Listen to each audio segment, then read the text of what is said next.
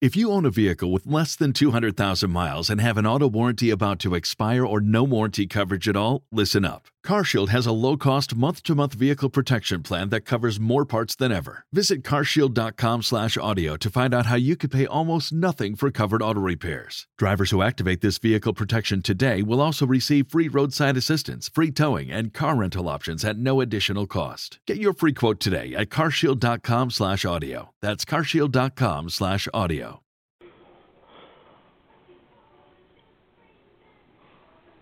Blog Talk Radio.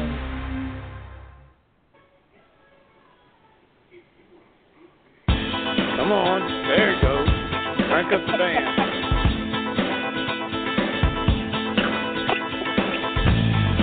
Welcome to Peach State Pandemonium, a production brought to you by the GWH Radio Network, where we take you down memory lane for a look at professional wrestling the way it used to be, with conversations from those who paved the way. And now, the GWH Radio Network presents Peach State Pandemonium.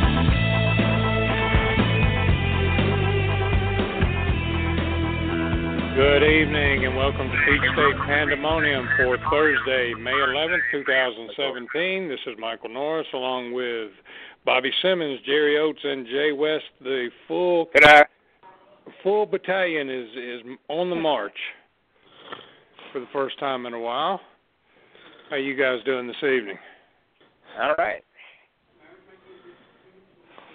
Doing well. Glad to be here. You just like a mole on Marilyn Monroe's face. You just happy to be here, huh? That's it.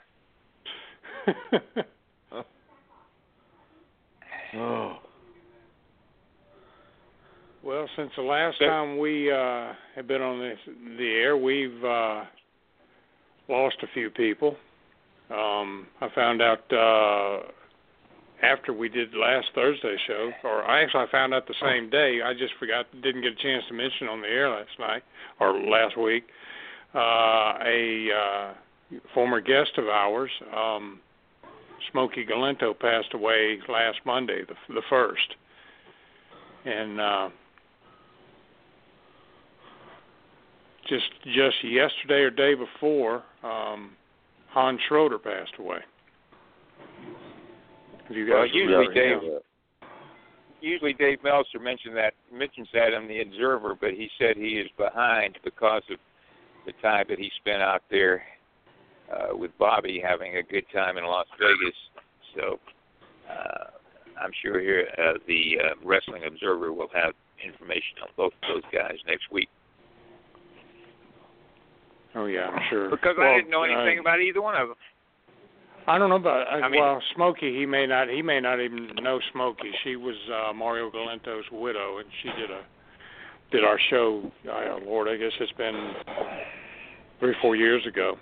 Talk about all the people she pulled a gun on to protect Mario. Jeez. Oh man. Yeah, she was more dangerous than he was. And somebody else, he was not a wrestler, but he was probably the dean of wrestling historians, J. Michael Kenyon, whose real name was Mike, what was his last name? Grover or something. Anyway, he's best known as J. Michael Kenyon. He was former radio sports announcer, newspaper columnist, did all kind of stuff, and has been a wrestling historian. Lord, going back, I don't know how far, and most of the guys that, like Scott Teal and Kip Ballman and people like that have written books about different stuff. J. Michael was, one of their biggest sources and a big help. But I never met the guy. He used to come to Cauliflower Alley, Bobby. Did you ever run across him? Yeah, never was close to him, but I did have a chance to meet him. He was also a childhood friend of Dean Silverstone. They both grew up in Seattle. So, but anyway, he was, around for a long time, and he was 83 years old, and he's been and basically have been in congestive heart failure for the last several years. But what a character this guy was. I mean, even if he'd never had anything to do, period, with the wrestling business, he would have fit right in because of some of the crazy stuff he did, you know, in his other life. But his name was well known, you know, in the wrestling circles. Yeah, I'm sure Dave will do something about on him. And the J, if you put a period after the J in J. Michael Kenyon, he'd yell at you because he said it was just J. And that, like I said, that wasn't his real name. He just made that up. Right. He had been a newspaper columnist under his real name, Glover. I think that was his name, Michael Glover. For years and since Seattle, and then he left there and went to Baltimore. And I'm just trying to go by memory of stuff I've read on him this past week, so I may get some of the facts wrong. But he went out there, and it was, and when he went back to Seattle, he decided to change his name. He just picked it out of the air and added the J to make it sound more distinguished. So, well, these were the days before the internet. The internet, you know, and it was a way sometimes to have a life, you know, away from what you did for a living. Because if people knew you by your name and, you know, the byline or the name that you used on the air, then you know, your name would be in the phone book, and they'd constantly be bugging you. So that was one of the ways to keep that from happening, was by having a pseudonym. Of course, you'd look for one that was, you know, nice sounding or easy to remember. And you know, once you became fairly well known with that name, you had to pretty well stick with it, because if you went to something else, you know, you pretty well lost your background. As of today, with the internet and everything, everybody knows about everybody, it really doesn't make much difference. What name did you use for your on-air personality? Well, my giving away the secrets here, at 70 years of age, as of yesterday. By the way, happy birthday to you, and happy birthday to Bobby. Jerry, you and I are the only ones that didn't have a birthday this week, so I guess we're the kids now, and they're the adults. My real name is Claude Jeffrey West, and Claude was during the Army. My father's buddy in the Army was named Claude Durham, and then Daddy's name was James West, but he went by Jimmy. So they both said, if we get out of here, which they were in the Philippines, they were both already married. He said, I'll name my son after yours, and you name your son after me. And so that's how that came about. The Jeffrey is a very extended version. It's not the normal way you would spell it, and it's not the English G. I won't go into all the details, but anyway, it's part of my maternal grandfather's name. And so, you know, I didn't think either one of them were specifically great. And even before I got into radio, when I was working in a band in high school, but, you know, other than at the high school where everybody knew my real name, I started using the name Jay West. And it stuck, you know, and there's enough of a continuation of my real name there that I'm really not taking it far. However, I will say that when I filled out my security clearance paperwork when I went to work for the Army, I had to list Jay West as a pseudonym because they wanted to know all the names that you used other than your real name. Right. And then they check you out to see if you're some kind of you know, an espionage person. Just think if Don Fargo had to fill out one of those, all the pseudonyms he'd have to use. Of course, he couldn't write, so the only thing he learned to sign autograph-wise was the Don Fargo part. Mm-hmm. When I had him autograph my Gulf Coast belt that he actually made, and he and Frank both held together. I had to tell him how to spell Jack Dalton because that was the name he was using when he held it. Wow. But anyway, that's a good piece of trivia right there, Mike. Yeah. What, as far This ain't got nothing to do with the wrestling business, but since we're talking about names, I'll give you a little better story than that.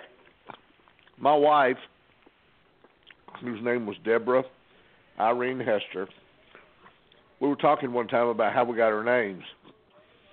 Now, I wasn't named after anybody. My name just something my mom pulled up that liked. But my wife, her grandfather fought in World War II. And when he was in France, he had an affair with a French lady who became pregnant. As you would do if you're in France. And had a set of twins. Well, when he came home, he felt so guilty about it that he confessed to Debbie's grandmother, who for the time was a very forward-thinking woman, and said, hey, if she brought you comfort while you were in combat and in war, I forgive you, blah, blah, blah, blah, blah. Long story short, Debbie was named for the woman he had the affair with in France. Thus, the D-E-B-I spelling Debbie used for her name, because that's the way the lady spelled it in France. Wow. So that was, it was an interesting story. She didn't tell many people that, and I've never told anybody, and I'm telling the world. But that was how Debbie got her name. That's very interesting. Well, I got one too. My great grandfather, his name was General Clinton Byrd. That was his given name, but the general was spelled with a J. Don't ask me why. I have no clue. Of course, my grandmother's name before she married my grandfather, her name was Looney Byrd. L-U-N-N-I-E. Looney Elizabeth Byrd. I used to kid her all the time. I said, you married the first person that asked you, didn't you? Just so you wouldn't spend the rest of your life as Looney Byrd. She failed to see the humor in that. Yeah, that'd be what they call today. That'd be what they call today a case for bullying in school. With a name like that. My family has a ton of oddly named folks. Especially as you go back the generations, 3 or 4 generations ahead of me. My great-grandmother, who was married to General Clinton, her name was Niecy May. And he was 6'8", and she was about 4'8", 4'9", something like that. There was I don't remember him. He died after I was around when he was still alive, but I don't really remember him. I remember my as I called her Mama Bird, I remember her quite well, but they had a picture made on their 50th wedding anniversary standing side by side, and she's about height of his hip pocket. So the hottest thing you've ever seen.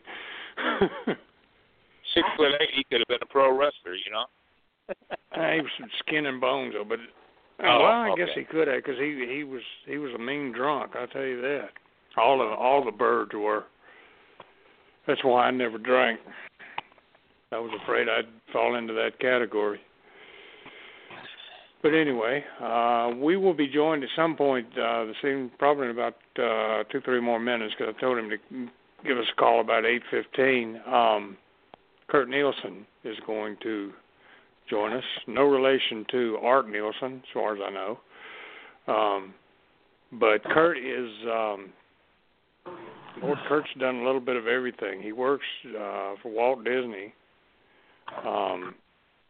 He's built websites when Percy Pringle was still alive. He built Percy's website. He's done the Cauliflower Alley website. And I don't know if I've got a copy of it around here. He did something. I don't remember the circumstances behind it. I'll get him to tell us. He did a video, an animated video of a wrestling match, and the referee was our dear friend Charlie Smith, and Charlie did the voiceover for it. I've seen that. The funniest thing in the world, Charlie, who is a living cartoon anyway, to see him animated, and you can't hide that voice. No.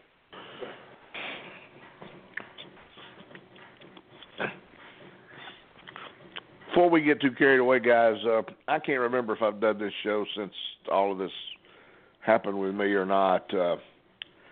I got tons of calls and cards and letters when my mom passed away. Oh my God, I didn't know, Bobby. And I didn't know if I've had a chance to thank everybody or just express. I got emails. I mean, it was just people found out, and I just want to thank everybody. It's been a tough time. I'm 62 years old, and I miss her dearly, and I just want to thank everybody. I don't want to get too mushy or sentimental, but I appreciate everybody that reached out and shared a thought or a kind word. It helped a lot. So that's enough. I just wanted to thank everybody. All right. Well, yeah, Miss Margaret was a saint. She not only put up with Bobby, she liked Rocket Monroe of all people. Yeah, she did. I never figured that out. Guy. But anyway, let me get Kurt on here with us. Well, where did he go? I'm here. Hello. Okay. Hey, Kurt. Welcome to Peach State Pandemonium. This is Michael, along with Bobby Simmons, Jay West, and Jerry Oates. How are you doing this evening? I'm doing fine. I just got home from work and just cracked open a beer and let the good times roll, right? Well, you're doing better than all of us, man. I was just it was just talking about the animated video that you did, and I don't remember the background on that. Why you did that? Where you used Charlie Smith's voice for the referee. Oh, sure. Well, that was a pilot for a TV series that I tried to pitch, and it was a little bit, I think, a little bit too soon. I think if I had tried that a few years later, it might have gelled a little bit better because, WWE at this point is now doing animated cartoons and so forth. Sure. A lot of things, just for streaming purposes. And but I think, it was just a little too soon. There wasn't quite the market for it yet. Kurt, this is Jay West. When did you do it? Let me see. This would have been 2001, 2002, right around that time. And how did you just run across Charlie and get the idea to use his voice for the cartoon? Well, of course, I met Charlie through Cauliflower Alley Club and the Gulf Coast Wrestlers Reunion. Of course, I used Charlie. I used Percy Pringle, Playboy Buddy Rose, Ed Wiskoski, and Les Thatcher as well. And the concept behind it was to use guys who still had personality and something to offer, entertainment-wise, but just in a different context. And it could still work, but, unfortunately, most of the guys that I just listed aren't with us any longer. So so there's a few that have gone away. Buddy Rose and Percy, of course, are gone now. So. Hey, Kurt, this is Bobby. Those of us that saw it, we were scared because if you deal with Charlie on a daily basis, we thought it was a horror film. Well, Charlie is something special. No, Charlie. I know he's listening. That's why I said that. No, I love Charlie. Well, and again, Charlie's one of those guys with just really unique talents, and you can't. Yeah, just unique him is a good word for him. But someone like me who does animation, who draws cartoons, you hear that voice, and you got to do something with it. You can't just leave it be. It's, Charlie's a great guy. I'm really glad that he was part of that. And who knows, maybe something else will come up down the line. He's still a young man after all. That's true. No, but it's good fun. As I said, it just came a little too early, but I'd be happy to kick it off. But yeah, the two leads in that, unfortunately, they're gone now. As I mentioned, Buddy Rose and Percy Pringle. But we can take it in different directions. At least we still got Charlie, right? That's right. We got Charlie. Yeah. We'll get Jerry to do a voiceover on one of them. Hey, that would be nice. That would be nice, but it was nice to run into a few of the guys at Cauliflower Alley Club. I was with Ed Wiskoski, and I was kind of watching over him a little bit because he's having a few health issues right now. But anyway, I couldn't go to the banquet. I was kind of running around doing this and that, but it was nice to see a few of you guys at least. Well, let me ask you, how did you get involved with, like I said, you've been to the reunions and everything. Have you? Did Sure. you ever do anything inside the wrestling industry itself, as far as? I started with All Pro Wrestling in Northern California with Roland Alexander, and I just, this was in the late 90s. I was volunteering just to get into the business. I did anything. I helped them set up rings. I helped in the office. I ran errands for them, whatever they wanted to do. And they saw my loyalty and my dedication, and so they asked me to become a cameraman for them. And so I did that for a long, long time. I worked the gimmick tables. I was in charge of bringing the gimmicks to the shows. And then they said, well, we want to accelerate your role. No wonder you get along with Charlie Smith. Well, there you go.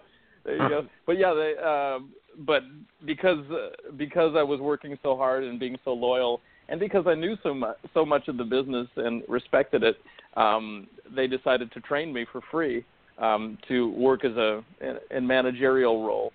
All the while, I was working with Roland in the office, and I was his right-hand man for a long time in many regards.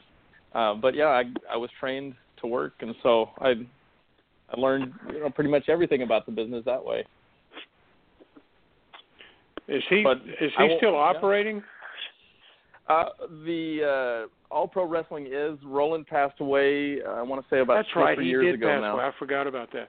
And if I'm not mistaken, because there was a documentary that I saw somewhere along the line, and he was featured in it quite a bit. He's the one that trained John Cena, right? Where Cena got his start, where he was the prototype or something like that? Well, John Cena was based out of Southern California. I know Matt Hyson, who became Spike Dudley, came from our group. Vic Grimes, Aaron O'Grady, who became Crash Holly. They trained. He became the Giant Singh in WWE. Unfortunately, that led to, I don't know if you remember this or not, but during training, he actually ended up killing a guy with repeated choke slams. And there was a lawsuit levied against him. It was pretty bad. And that lawsuit levied against Roland basically destroyed Roland's life. But, of course, it doesn't bring back the life of the person that, actually died in the ring. It's a horrible thing. But Kurt also has the. Yep. Go ahead. I'm sorry. No, go ahead. I'm fine. I was going to say Kurt is also has the distinction of being the biggest fan in the world of one Plowboy Frazier. Yeah. Many of us have fond memories of him one way or another, but of course. In fact, your screen name for a lot of years was Plowboy. Or Plowboy Nielsen. Oh, it still is. It still is. And I know one time you had a website, Uncle Elber's Cabin. Is that still operating? It's still, it's plowboyfrazier.com now, but it's been that way for a little while. I haven't updated it in a while, but it's just because I have so many things going on in my life, but it's still a big part of my life. In fact, just recently, I got an autographed picture of Uncle Elmer. He signed it as Uncle Elmer. All the years that I've been going around, I haven't actually been able to find one. It cost me $100 too, by the way. So, but Kurt has been to Stan's grave in Biloxi. Absolutely, yeah. Now Stan was in the Korean War. Now the interesting thing about that was he was underage. He was 16 years old when he enlisted, but he was so big he looked like a man. But because of his service there, that is what sustained him in later life when his health really started to give out on him. And he was living in the VA hospital, of course. But thank goodness for that, obviously being a wrestler. Sure. Yeah, he wouldn't have had any other health benefits. Certainly for his size with all of his, numerous physical ailments, no one would have taken him, so. Very true. But the amazing thing about him is, of course, me having grown up in Mobile, and he was, a fairly local guy being from Pascagoula. But even then, he wasn't in the territory all the time. They would bring him in for special, kind of like they did Andre later on. Of course. And he did all of his, he was Big Ed Younger in Louisiana there in like 66. He was the Convict in 67 and 68 in the Mobile area. And he was, when he first started, working up on the Mobile Dothan end, instead of being the Convict, he was just called Big Tiny. Yep. And in fact, he would work in Mississippi as the Convict, and then go to Dothan, and he was Big Tiny all at the same time. But but he worked in Omaha for the Duseks out there. Oh, yeah. He worked in California as the Convict. I think that's where he started that gimmick. Yes, absolutely. I know he worked up in the Pacific. He worked in the Pacific Northwest for Dean Silverstone as well. Yeah, he was really, sort of I wouldn't say a classic journeyman, but he was, I guess, more like Man Mountain Mike would have been, during that time period. But the difference was he kept changing his identities, mostly because of his personality and his, he had an ability to portray different characters, and that a lot of his contemporaries didn't have. And it was unique. Kurt, this is Jay West. How did you decide that you wanted to do a book on Stan? Well, he's one of those guys that, here we are talking about him. He left an impression on a lot of people, good or bad. But he's one of those figures from another era that will vanish in time if it's not cataloged. I just felt that he was too important to the industry in his own way to not document his achievements. That's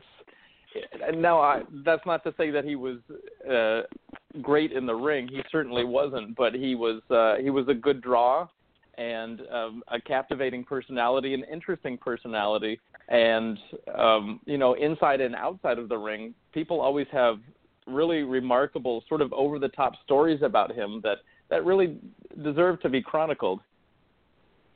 So that's why I just figured it might as well be me. Yeah. Right. Jerry, did you ever work with Stan? Never worked with him, no. See, that's who you should have teamed with instead of the McGuire twins. or you could have had him in there too. I have all of them in there. Yeah, that would have done it. Kurt, you mentioned Man Mountain Mike. They had a battle royal in Mobile in 1973 that had Stan and Man Mountain Mike both in it. Oh, my gosh. Of course, they were the first two out because everybody jumped on them and threw them out first. Of course. Well, the thing about Stan is he could actually work a little bit. Not a lot, but just a little bit. If you watch some of his older matches in particular, he would do more than the typical big man spots. I saw one match from about 1980, so this would be Southeastern Championship Wrestling. Yeah. And he did he did a sort of it's hard to describe it, but sort of like a rolling suplex. Yeah, and I've never seen him in any other time in his career do anything than the typical big man moves. But he could wrestle. It's just that he was lazy. He didn't have to do anything more than that, Right. But I would certainly place him. A lot of people lump him in with the McGuire twins and and other just big fat guys of that time period. But he lasted for 30 years. I mean, there had to be more than that for him to have a sustained career like that. With him being a local, I remember him not only from wrestling, but he was the bouncer / entertainment at a place called the Red Barn, just across the Mississippi state line from going from Mobile into Mississippi. Oh man! And was a great singer too. Absolutely, yeah. That's one of the things that his wife has mentioned to me, that he wanted to record an album, and at one point he had some songs that were recorded live, and I never tracked it down. I couldn't find the guy, but that was something he really wanted to do. He did have a good voice, and the only evidence that people have of that is from the wedding of Uncle Elmer, when he sang to his wife. Yeah. But he did a good job on that. Yeah, it was nothing to go over there to the Red Barn, which I used to do occasionally, even though I was way underage. Yeah. but I used to, I don't know if they ever paid him to do that. He was the bouncer, or the doorman, mm-hmm. But he'd grab a guitar and go sit on the stage and start singing, and he was a very well-liked guy. There was another place there that he worked as well. It was called the State Line. It was mm-hmm. That was literally on the state line. That was the reason they called it that. But yeah, he was a big favorite in and around the Gulf Coast territory. And how they used him was, he would come in, kind of like they did with Andre later on. Sure.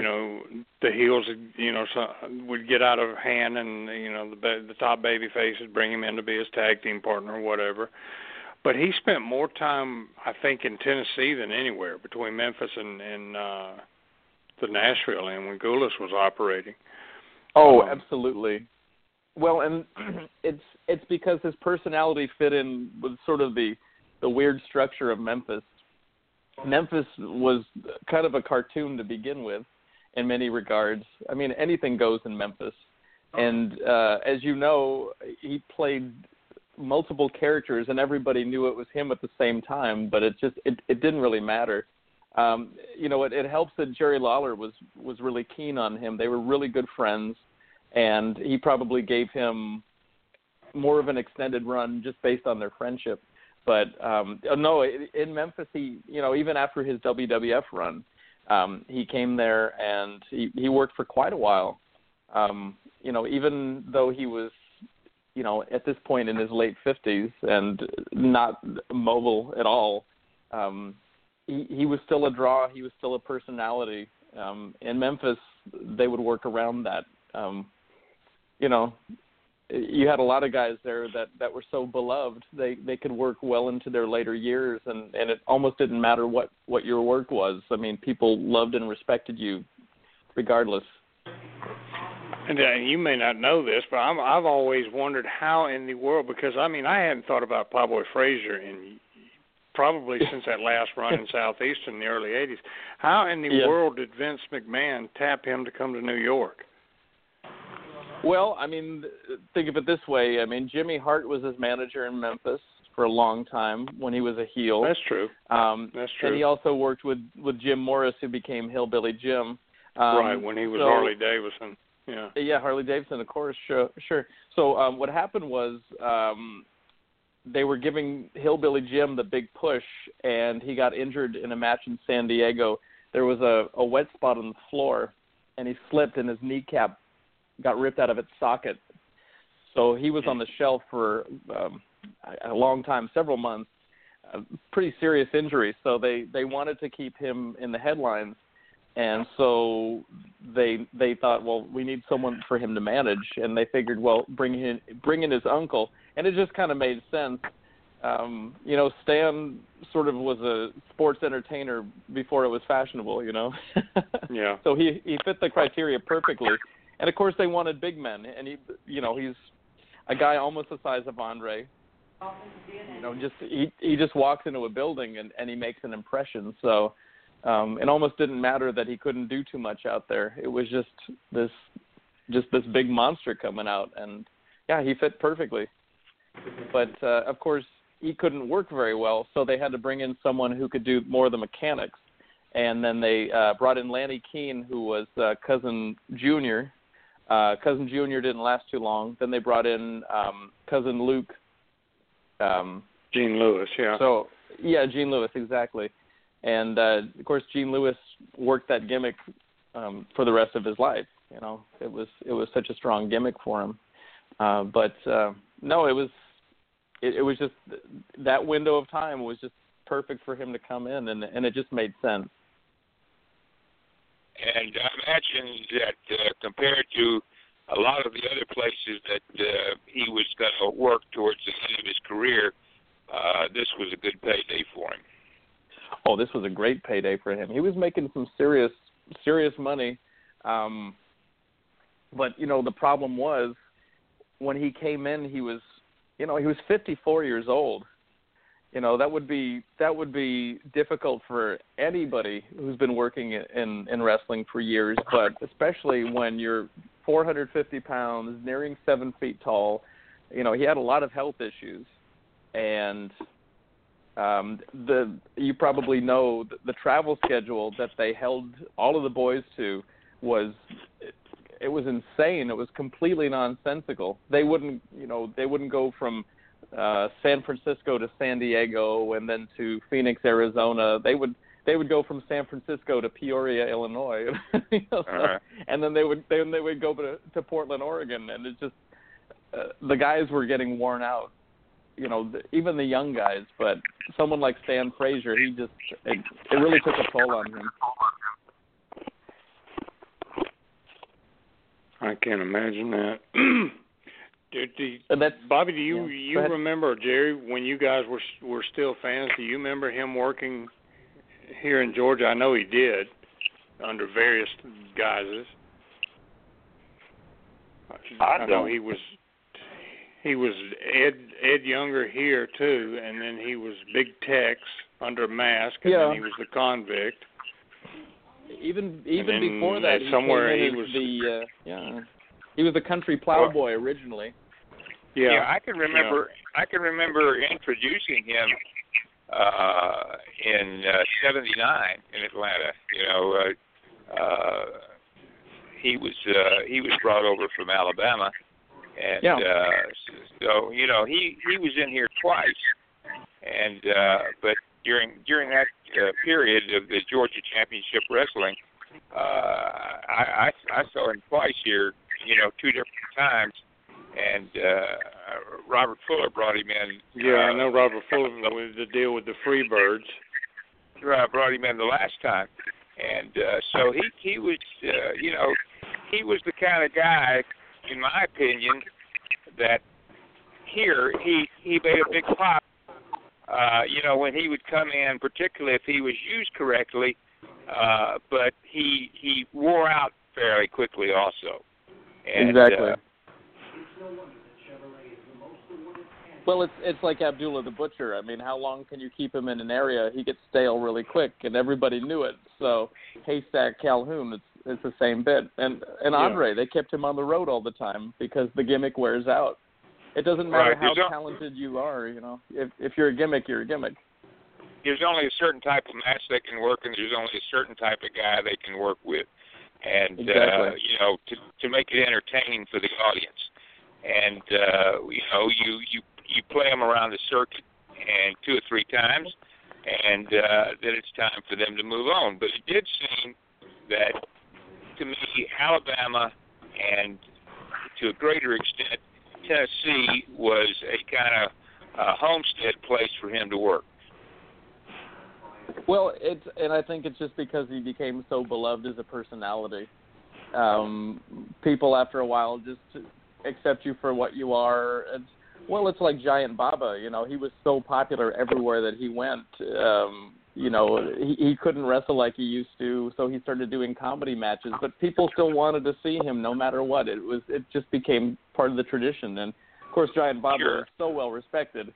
Not saying that Stan was in the same category, but it's just one of those things. People just they love you so much. It's like Jimmy Valiant. Will he ever retire?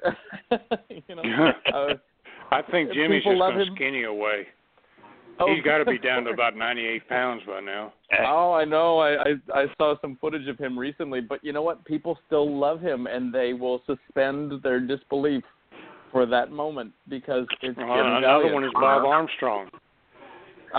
Yeah, look at that. I mean, it's even when Terry Funk comes back to the ring, and who knows, he probably will again. It's just people want that and they accept it, and it's just one of those things in wrestling that you can't quite explain, but it's real. Yeah, I think with Percy told me that he was booking some of the smaller towns for World Class. It was about 89, 90, and he brought in Stan was Uncle Elmer for him, and he said that it didn't matter that he was big and he couldn't do too much in a match. People saw him, they remembered him, the memories flooded back, and that's what it meant to them. It's like seeing an old friend again, and that's all that mattered.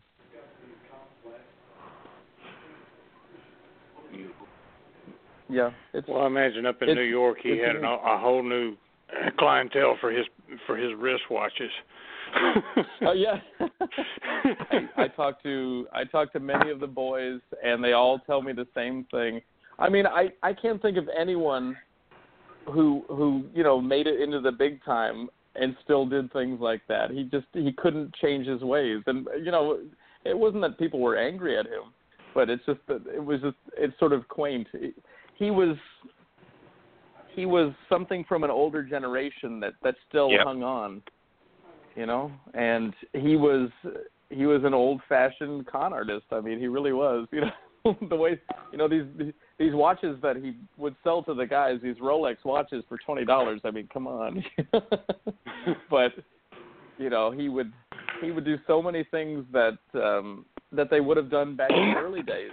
But he couldn't change his stripes, But instead of that being something that made people angry, they found it kind of endearing and charming. When can we possibly look for the book to come to full fruition? Well, I'm trying to get it done within the next year. Within the span of a year. So it started out. I was doing a book with Stan's widow, Joyce. Now, she's the one that married, Uncle Elmer on the Saturday night's main event. So she wanted her memories of their life together and his career to be commemorated somehow. So we were working on that for a while, and it was actually in the form of a cookbook. Because, obviously a man that big needs to eat a lot. I would think so. Yeah, so I got some of the recipes that she made, some of her family, the family recipes that were passed on down to her. But Joyce passed away as we were working on the book. I shelved it for a long time, but I want to take what we started and expand on that. But I'll use that sort of as the core of it all. I don't think there's been a biography like that, at least for a wrestler.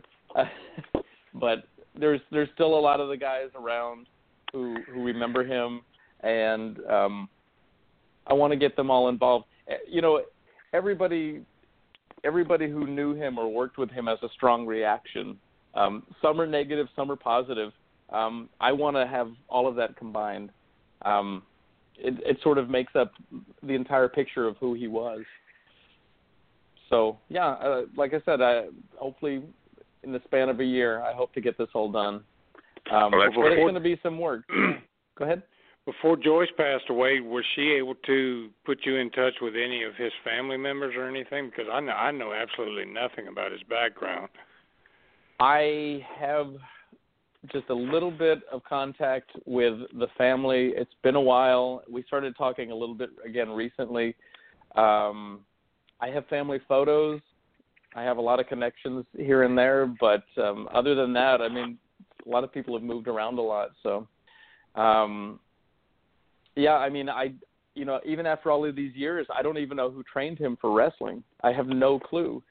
I know he started in 1960, So that means that he wrestled for over 30 years, which is pretty amazing considering most big men. You're lucky to have a 10-year career. But that's another mystery I'd like to find out.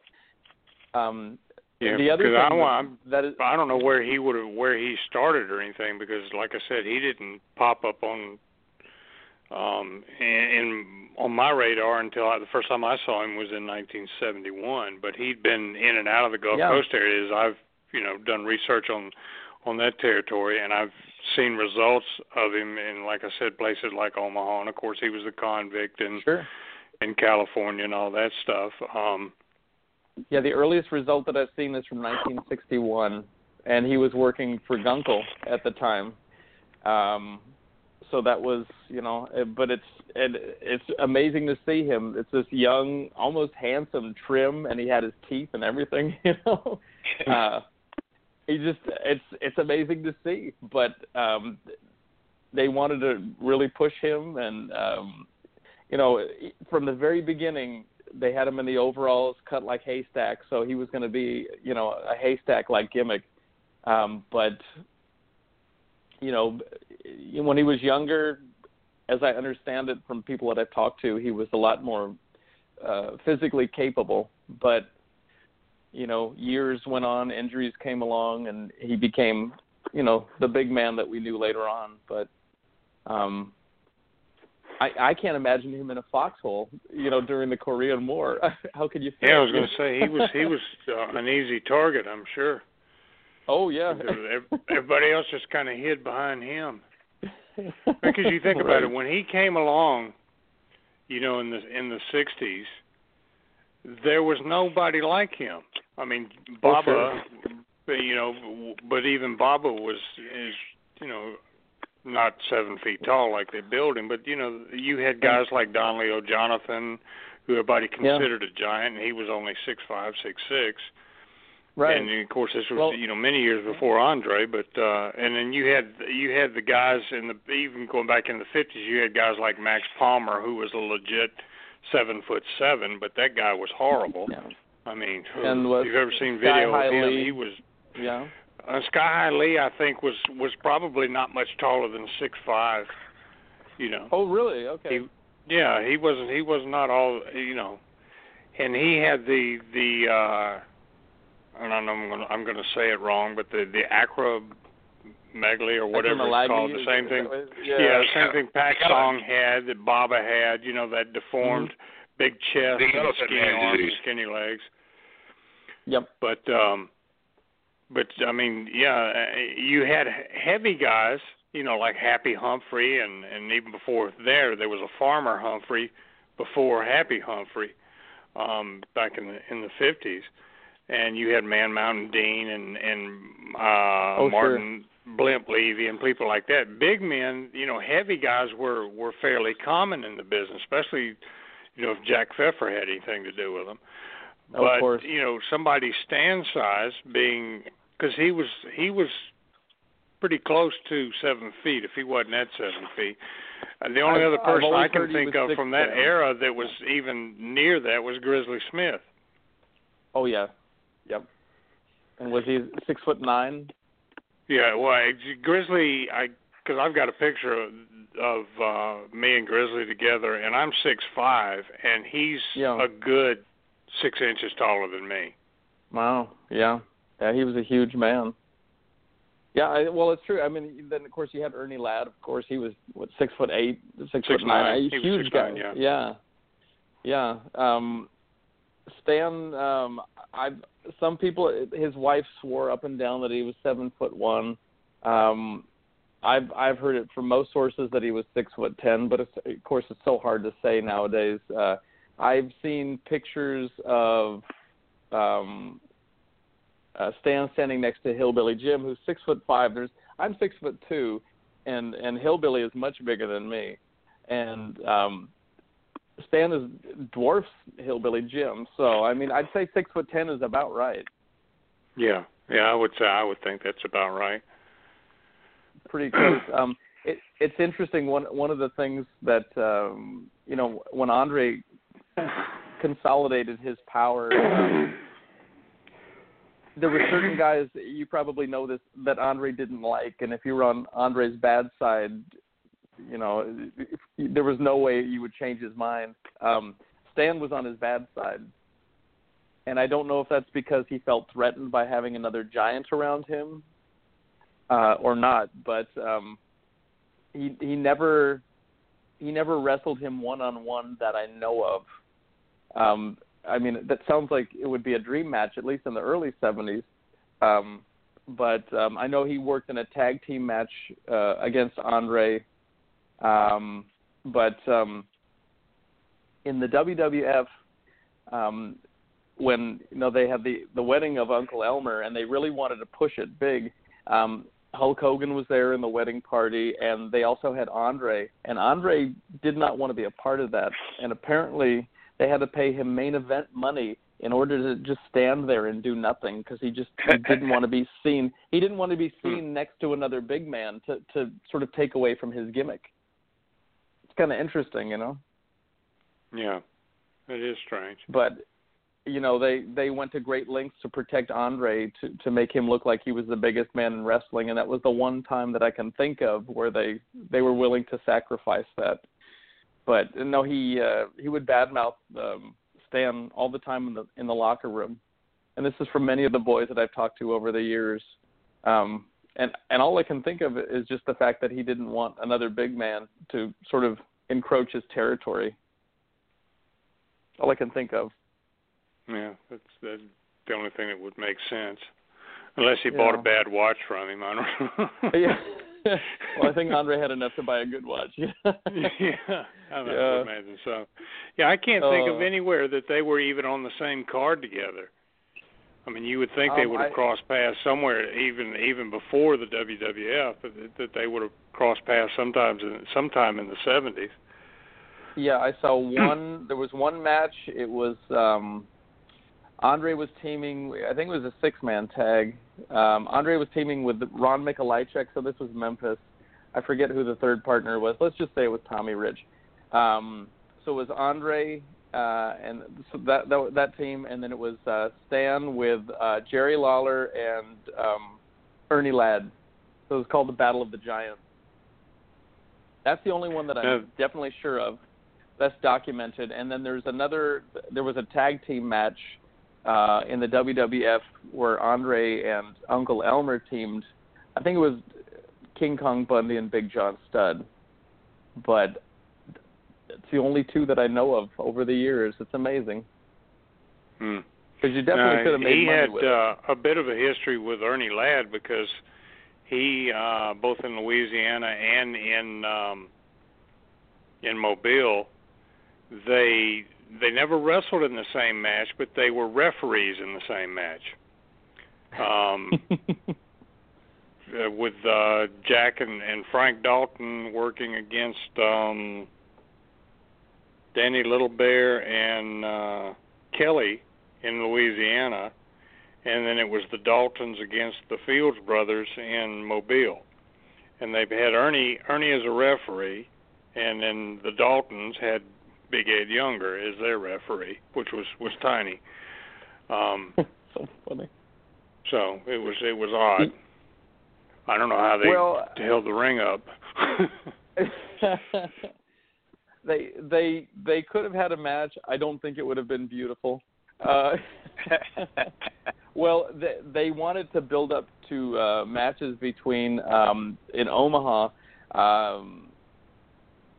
So this would have been, I guess it was Plowboy Frazier up there and Tex McKenzie. Now, could you imagine how bad that match would have been? Yeah.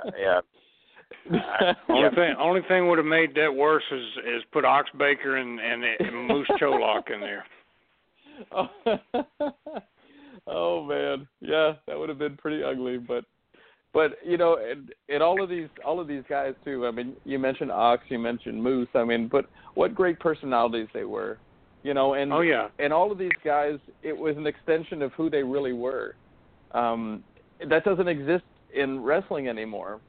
Guys are not allowed to develop their own because guys that characters. size are almost commonplace now. That's what people expect a wrestler to look like. I mean, especially a territory like the Mobile territory, which was mainly junior heavyweights.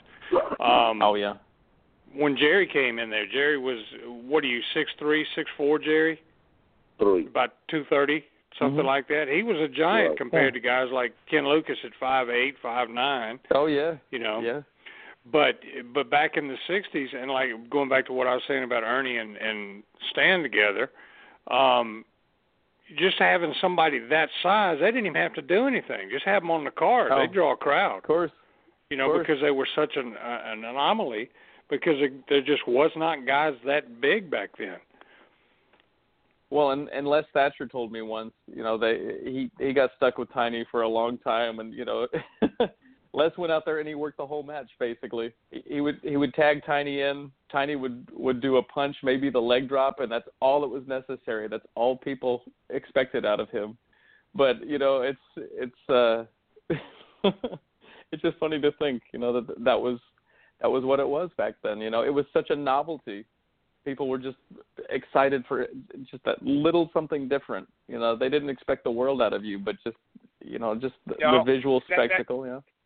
You know, and as pro wrestling continued to develop from the 30s and 40s into the 50s and 60s, you know, being a work, as you said, the fans expected to see guys do certain things.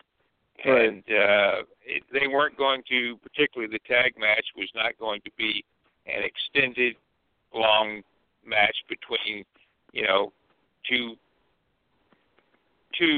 let's say, extensively trained wrestlers. There were going to be guys that, like we've seen here, that and talking about that were gimmick wrestlers, and Absolutely. The fans would see what they'd want. The fans would see what they would want to see, and then, you know, the guy'd tag out. It's like you'd see, why stay there and try to do it again? You know, freshen it up with another guy, and then come back a little later and maybe for the finish and do the same thing over again. But I don't think anybody was looking for Stan Frazier to do an extended match. They were looking for him to do whatever the main babyface tag team partner stays in trouble and then finally tags out Stan. He comes and cleans house and they go home. Something Right. I've always wondered, Bobby, you may know this since you were working in the office at the time, when Fuller brought him in, it seemed like he was here. You know, and they had the thing going with the Freebirds, and it was pretty hot. And then all of a sudden, you know, they did an injury angle, and Tiny was gone, and they replaced him with Ted DiBiase. What was there a reason behind his stay cut short, or do you know? Bottom line, he didn't get over. Yeah. You know, the thing here, when he had the last run here, I know this is off the subject, I probably shouldn't say this, but when you said he came in through a punch and a leg drop, I thought we had switched to a Hulk Hogan match. I mean, think about it. It's the same thing. It was the same thing. But the thing with Stan here, Robert brought him in. He was immediately on top. Robert was booking. Yep. And Robert had done this in Southeastern. He had done it in Knoxville. It had got over. And I'm not saying Georgia fans are any different than any fans anywhere else in the world, but I think Jerry will agree with me. This was a wrestling territory. Sure. They expected guys to be able to go from the get-go. The fans were given that week after week after week after week, whether they were big guys, little guys, medium-sized guys. Everybody that came in here could wrestle, could go, could do different things. And when you'd bring a guy like Frazier in, it was exactly the same as Haystacks. I love Haystacks. I love to talk to him. I love to be in the dressing room with him. He was a great guy. But you could only use Haystacks for 2 weeks. He could make the loop twice. That's all you can do with him. And that was exactly what was the thing with Stan. And they tried to run programs with Stan where it was drawing money, doing angles, and it just didn't work. And that's the reason they had to, I mean, you look, replacing Stan with Ted DiBiase, I mean, you look at the difference in the quality of the matches you got. Oh, of course. That was it. Well, a major upgrade. When Robert Fuller was done, Stan was done. You know, I think Fuller knew that his days were numbered there. And Stan was an easy guy to bring in here to kind of finish things up with. And, he was on his way out. Stan came in for a couple of weeks, and he, like you said, he was gone. that was the new booker was looking to not only to freshen things up, but as Bobby said, have somebody that was going to be able to carry main events. And at that point in late '79, Stan wasn't going to be able to do it. Well, another thing too, and this is in defense of Robert Fuller, and I've said this on here many times. Robert had great success booking in Knoxville. He had good success booking in Mobile for his brother down there in Pensacola. Booking Atlanta was a totally different animal. Yep. It was unique to anything in the industry at the time because of the TV and because of the audience that you had, and it just, it took a very special person to do it. And it took a personality to do it that, maybe thought outside the box a little. So it was, that whole line of that had been successful in other places, the people here in Atlanta just did not buy it. Mm-hmm. So that's why. So you're telling me that's why they split me and the McGuire twins up? Well, no, they couldn't find anybody to beat you guys, so they had to, That's right. They wouldn't have believed it was going to, somebody was going to be. Well, and it's interesting, they brought Stan into certain areas, but never for a length of time. Well, he worked for Eddie Graham. Talk about a wrestling area, where people expect a certain level of excellence. They were wise to bring him in for maybe 1-2 shots and then leave it at that. But to even conceive of doing a program with him in a territory known for strong workers, it's kind of absurd. I think they probably did the most that they could, but that was it. The only time in Mobile that I remember him having any kind of extended program was in '68 when he was in as the convict. He had probably 2-3 weeks worth of matches with Dr. Jerry Graham, who was, by that time, 450 pounds himself. Right. But there again, somebody that size, that was the draw, was just two great big men getting in there together, Of course. It didn't matter to the fans that they couldn't do anything. It's just that the fact that, such a difference from normal people, those two big men. Well, and Dr. Jerry Graham, what a great talker he was. I mean, what a great personality. I mean, he could talk anybody in the building for 1 or 2 matches, but once you saw what he could deliver at that point, that was it. But basically it's true. That whole thing, they were, since Mobile didn't have anybody near Jerry Graham's size because he had been in and out of that territory going back as far as 1954. But in fact, he was Gulf Coast champion in 1960 or 61. But he came back in '68, and he was just so big that it didn't make sense. So what they did is they put Bill Bowman and Joe Turner with them and put masks on them and called them the interns. And and he was successful doing that because, like you said, he could talk. And Bill Bowman used to say Jerry Graham could walk into a room and never open his mouth and people hated him. Yep. Just the way he carried himself. And so, they were using Stan as a special, special referee or something because of his size when he was the convict. And that led to, of course, him getting into it with the interns and with Jerry Graham, and it led to that whole thing. And then they had a hair versus mask match, I think, is what that finally ended him his run as the convict. He had to unmask. Yeah. And then they did a loser leaves town after that, and of course Stan lost, and he was gone. But that's the only extended program I can remember him even having in Mobile, that territory, because like I said before, he would come in for 2 or 3 weeks as a a troubleshooter or whatever you want to call it. He would come in and team with the top baby face against the top heel tag team or whatever, and the fans would get what they wanted, and the blow off, he'd beat whoever, and then he'd be gone again. Of course, I think I don't know if he worked another job or anything like that other than being a bouncer at the Red Barn at the State Line. I'm sure he did something else over. Oh, he had a shoe store for many years, Frazier's Shoes. and he would advertise that on local wrestling, and of course, just his general business dealings that he did. He was able to sustain himself that way, but it was always sort of like the best he could do with what he had. He was never truly proficient in anything. Did he, Jay West here? Did he actually do anything with the shoe business, or was it mostly just putting his name on it? No, he actually had a shoe store. Percy told me about it. He took me to the spot where it was, and it was right there in Pascagoula.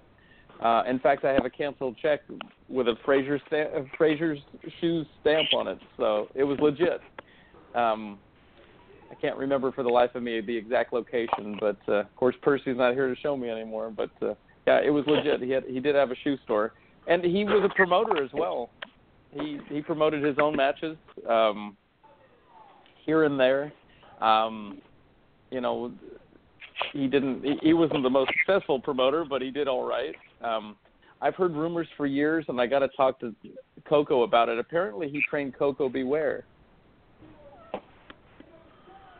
Well, that's where Coco learned that great drop kick from Stan. Of course. Makes perfect sense, doesn't it? Yeah. No, but that's what I've been told. So I need to, this is part of my journey to sort of dig things up, because he's a guy that people know and have talked about, but they sort of put their memories to the side, and that's why I think a book would be so fascinating. Well, another thing. I agree, too, because like I said, as much as I've researched the Gulf Coast territory and him in and out of there, I know nothing about his background other than the fact he was from Pascagoula. Because the only reason I know that is because they called him the Pascagoula Plowboy. Of course, yeah. Well, he just, I think he was resigned to the fact that he was going to be traveling all of his life, like Haystack or like Abdullah. It's just, that's the life of that kind of worker, Yeah. So it is really hard to pin down any facts on them, because they're just all over the place. And of course they make things up and they lie, and of course like all the boys did back then to sort of create their aura. But the other problem that I faced over the years is because I was a fan, some of the boys didn't want to tell me anything negative about him. So and I Bob Kelly and Bill Bowman, they were the same way. They said, well, we don't want to say anything negative about him. I said, I know all the negative things. You don't have to hide it. But unfortunately, the stories went with them. And I tried for years to get the stories out of them, but they wouldn't say it. So I don't know. Did it change you as you heard the bad stuff? I mean, did it make you say, well, maybe I don't want to do the book, or I'm not interested in I'm doing the book as I thought I would be? Honestly, it just makes him a more fascinating character. Everything that I've heard about him is so unique and so extreme, and he's more akin to like an old-time vaudevillian than a professional wrestler in many ways. Just always looking for a booking, always looking for another dollar, any way that he could get it. And he's that way. Henny Youngman, towards the end of his life, apparently for many years, he would get signed for a gig. He would play, let's say, a bar mitzvah. He wasn't working the big arenas anymore, but he would be performing for, let's say, 150 people at a Holiday Inn. He would go in the lobby, and he would start soliciting work right after a gig. And he'd say, look, I'll take anything you got, $50, $100. I'll perform for you and your wife tonight, And it seems to me that Stan Frazier was exactly that kind of guy, Really, that's old-time performers had to be resourceful just to survive, living from gig to gig. He was lucky to have the protection of Memphis. I mean, that was a godsend for him. But even there, he could only last for so long, and then they had to freshen things up a bit. But no, I think all of the things that I've heard about him, negative and positive, just make up such a fascinating story. I mean, it just makes it more intriguing for me. And I think I think once people start learning about him more, well, they might not enjoy his matches more, but they'll certainly enjoy or appreciate him more for what he brought to wrestling. You know, it's funny you say Memphis as his haven. The last time I saw him, in 1985, I went with Ann Gunkel, and Jerry was there that night. We went to, we did film some matches at the Mid-South Coliseum, sort of a joint venture between Ann and Jerry Jarrett to pitch a thing to ESPN. And okay. Stan was in the dressing room that night, and he was selling watches and talking trash, and that was the last time I saw him. So he wasn't on the card. He wasn't working. He was just there. Yeah. Well, he's probably just letting people know, hey, I'm still here. Give me a booking. Yep. So I've got a photo that has been an absolute mystery to me. It's with Stan, but he's not in his hillbilly gimmick. He's wearing a red outfit, red tights, red bodysuit type thing. And he's with Armand Hussein and Bob Boyer, but Bob Boyer's in his Bobby Bold Eagle gimmick. And I've had that picture for 20 years, and I've racked my brain where that could have been taken, because the three of them all worked in Mobile, but Bob Boyer never did the Bold Eagle gimmick there. The only place I know he did that was for Bruiser. But Armand Hussein, as far as I know, never worked for Bruiser. Okay. The only thing I can think of is that they would have passed somewhere. I don't know. I can't think of anywhere where they would have all been in there at the same time to have that photo made.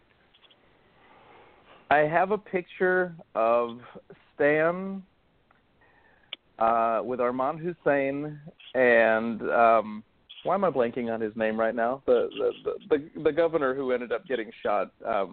George Wallace. Wallace, there you go. Thank you. Yeah, I've seen that picture. Now, that was taken when they were. I can tell you exactly when that was taken. That one was taken in 1972 or 73. 73 would have been when that was made, because they were both in the Mobile area at that time. I know Stan worked up for Dean Silverstone like Armand Hussein did as well, but I don't know if Bob Boyer went up there. Again, it's one of those things. I mean, he went to so many places, did so many things, and it could have conceivably been his own promotion as well. Yeah, that's what I was thinking that too. Because he's wearing a title belt in that picture, if I'm not mistaken. And I think somebody told me it was the Mississippi heavyweight title, but that wouldn't have been... Well, he had his own super heavyweight title that he carried around with him for a long time. That's right. In fact, I don't remember what year. I want to say it was 85, 86, 87, somewhere in there, when Rip Tyler had the WOW promotion out of Pensacola. Stan worked for him a couple of times and defended that super heavyweight title. He would also defend that title in Memphis against Jerry Blackwell. They had Fred Ottman was in there at the time. What was he, Big Bubba at the time? Yeah, I think he was Big Bubba. Yeah, and then there was a guy named Goliath as well. So he did defend that against a few of the giants, but that was always his that he carried along with him. But it's a mystery for me, even after all of these years, after all of my research and studies and so forth. I mean, it's an ongoing mystery, but again, that's what makes him so fascinating. There are books about guys that were really prominent and beloved, where the material is so easy to find, but I don't know, this is a great challenge for me. Another story that I don't know if you've ever heard, and I really don't believe it holds any water, but a lot of people have told me that Stan was in that famous Bigfoot footage from the late 1960s. I tell you where that came from. That came from him. That was a story he used to tell the boys. That was me. That was me. He claimed that some guy paid him, and I don't know. I've heard somebody has debunked that it actually was a guy in a suit, but it wasn't Stan. Okay. But that story originated with him himself. Next time I see that film clip, I'll have to look at it closer. Well, because for a while he went as Bigfoot Frazier, and this was he was supposed to be in a movie called Capture of the Bigfoot. He was signed for it and was supposed to be in it, but he showed up, and the costume that they gave him made him. He was in so much pain in that costume. The guy who designed it had never done a costume before, that needed to be used for motion pictures. So it caused a lot of health issues for him, and he had to pull out of the movie. But he wrote on that as well. So that's so funny. Yeah. But again, I mean, all of these things are so absurd. I mean, how could they not make up a fascinating book, Unbelievable. Oh boy. Yeah, but it's a shame that there are so many guys from wrestling that you have all met over the years that in 10, 15 years time, I mean, no one's going to remember. So thank goodness for the internet. Thank goodness for the historians out there who care to take the time to tell the stories that really, it's like if to know where you're going, you got to know where you've been, and the history of wrestling is so rich and so interesting and diverse. I mean, it's worth documenting on every level. Sure. Because not only are the guys from that era gone, but many of the historians that have that information are starting to leave us too. So, as Mike mentioned one earlier this evening, the information has got to be put down, and it's got to be there for future reference. When somebody says, "Oh, I saw this super wrestler on WWE," and it's the old story. Oh, you think that's a wrestler, huh? Let me tell you about Plowboy Frazier or something. Right. Well, and it's just funny too how people think they invented the world. Young people coming into the industry now, but they're just referring back to old things that have been done time and time again. Of course, we who have been around a little bit longer know better. So. It's like all the hipsters that are coming out here on the West Coast. I don't know if you have it in other parts of the country, but they're sort of bringing back sort of a renaissance of handcrafted, leather and food. Well, like Portland, Oregon is having a huge renaissance of food and culture, but it's all brought about by the young people. But they're just referring back to all of the things that have been done in the past, using old techniques that were, handed down and sort of ignored for a while. But the young people are acting like they invented it all and walking around with an arrogance on their face, And I think it's tied to politics. I think it's tied to politics too a bit, and so that's what makes them who they are, and they think they're unique. Of course. Well, it's like we've said on this show several times, especially talking about bookers like Tom Ernesto and Leo Garibaldi. Leo Garibaldi carried a notebook full of finishes and matches he'd been involved with or matches that he booked. If it was a good finish and it got over 30 years ago, it would get over now. Yeah. Because nobody's seen it in that length of time. Yeah, sure. You just have to have somebody. I don't know. The industry has changed so much. It has. I mean, it's a different animal entirely. But the things that thrilled people back then can still, thrill people now. It just needs to be modernized somehow. Yeah. Sure. I mean, my time in watching professional wrestling goes back to the early 50s, but in really becoming a fan, before getting involved in the businesses that I did in about 75, but between 68 and 74 was the prime time for me to be a fan. But I can, based on having the knowledge that I have from that, look at a match from the early 50s, and, I can say, that's really interesting to look at. It's a little bit different but it lets me know, where the profession went to, and these two guys that are in there, are putting on a great match. It's different, but it's a great match, and I think that we've got to make sure that the WWE doesn't take all of this footage. There's some that's still out there with Paul Bosch's widow, I think, and we just got to make sure that these guys, somebody doesn't just take all of this footage, so that it's not going to be available for real wrestling fans to see later on.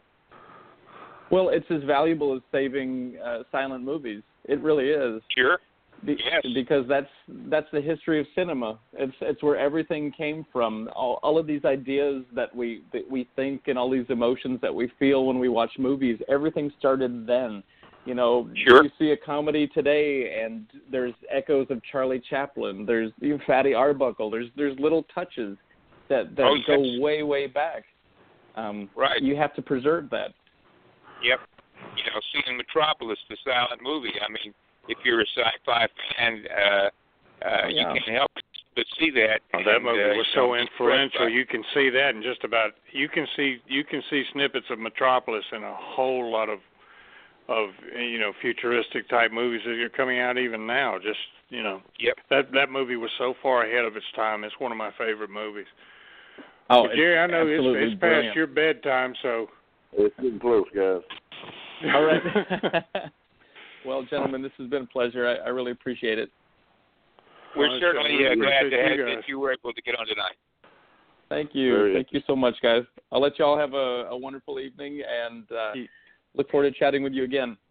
Thanks, all right, Kurt. We appreciate it. Thanks for joining us. Thank you, guys. Okay, take care now. All right. I'm going to have to cut out in a little while. But, Bobby, did you want to talk about going out to Las Vegas, or did you want to save that for next week or something? Well, no, it's fine. We myself and Randy Corin, who worked in the Atlanta office with me, and Scrappy McGowan and Gene Bennett, who's been on our show several times, we decided to drive this year. So we did 12 states in 11 days, and we just kind of made a little vacation out of it on the trip back. We went to first of all, I was very honored to get the Charlie Smith Referee Award in Las Vegas this year.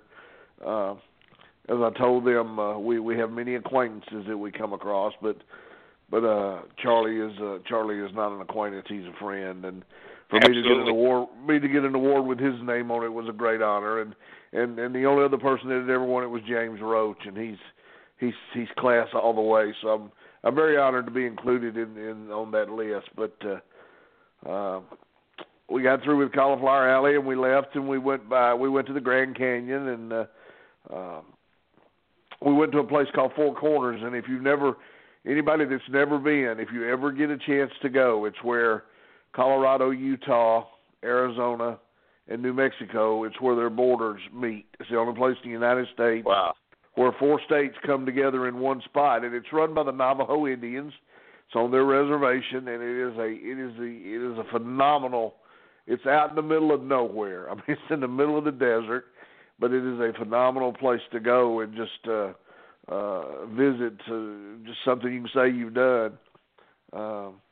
We went to Winslow, Arizona, and stood on the corner. From the Eagles song "Take It Easy" back in the 70s.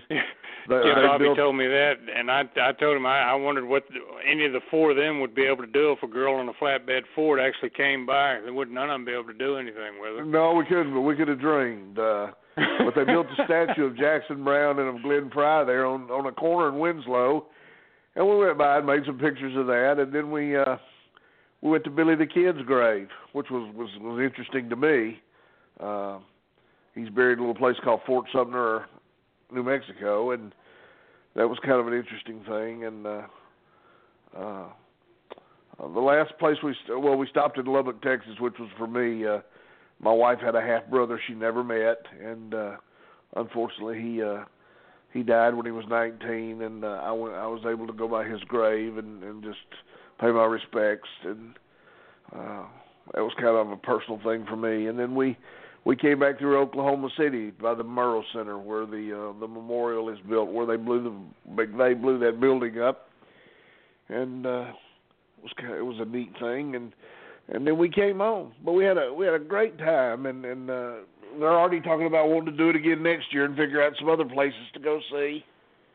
So we did right at 4,800 miles in 11 days, just a week in the Oklahoma Territory for Jerry, but it was we had a fun time. It was a great trip. And, sounds like it. Now if I can get my body back on Georgia time, I'll be in good shape.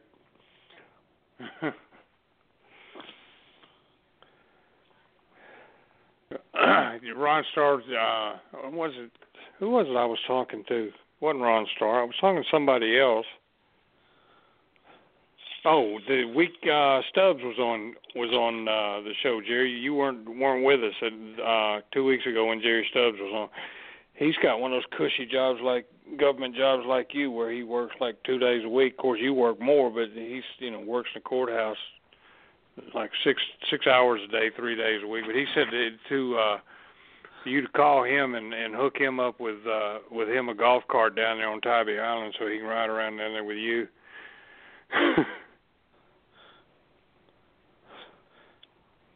Did we lose Jerry? Yes, he's gone. Yep, he's gone. Okay. Well, Jerry ain't giving that gig up, I can tell you right now. I know that. Oh, I know. Well, all right, guys. I think I've depleted it. Yeah, we beat everybody in the territory, so yeah. Glad to have you back, Jay. And again, happy birthday to the two of you guys. And thank you so much. Everything, and we will get together next week. I've got a couple of things lined up. I've got one thing I'm hoping for next week, which I won't announce yet because I don't know for sure. And if that falls through, I've got something else. So. And if it does come through, then something else I have will be for week after next. So we've got some things coming up in the next couple of weeks. It should be interesting. But anyway, this was fun tonight, guys. Kurt's a good guy. I've known Kurt for many, many years, and first time I've ever had an extended conversation with him. But he's a great guy. If nothing else, for immortalizing Charlie Smith in animated form. So yeah. But anyway, we never even got to talk to him about what he does for a living. I guess we missed. He works for Walt Disney World or Walt Disney. Wow. And I'm not sure exactly what he does out there, but he's been with them for a number of years. But he's that's got to be interesting in itself. Sure. All right, guys. Well, we will get together again next week, and we'll do this one more time. All righty. Hey, okay, Michael, good night, fellas. Mike, can you give me a call, please, sir? I will. Thank you, sir. All good right. night, guys. Good night.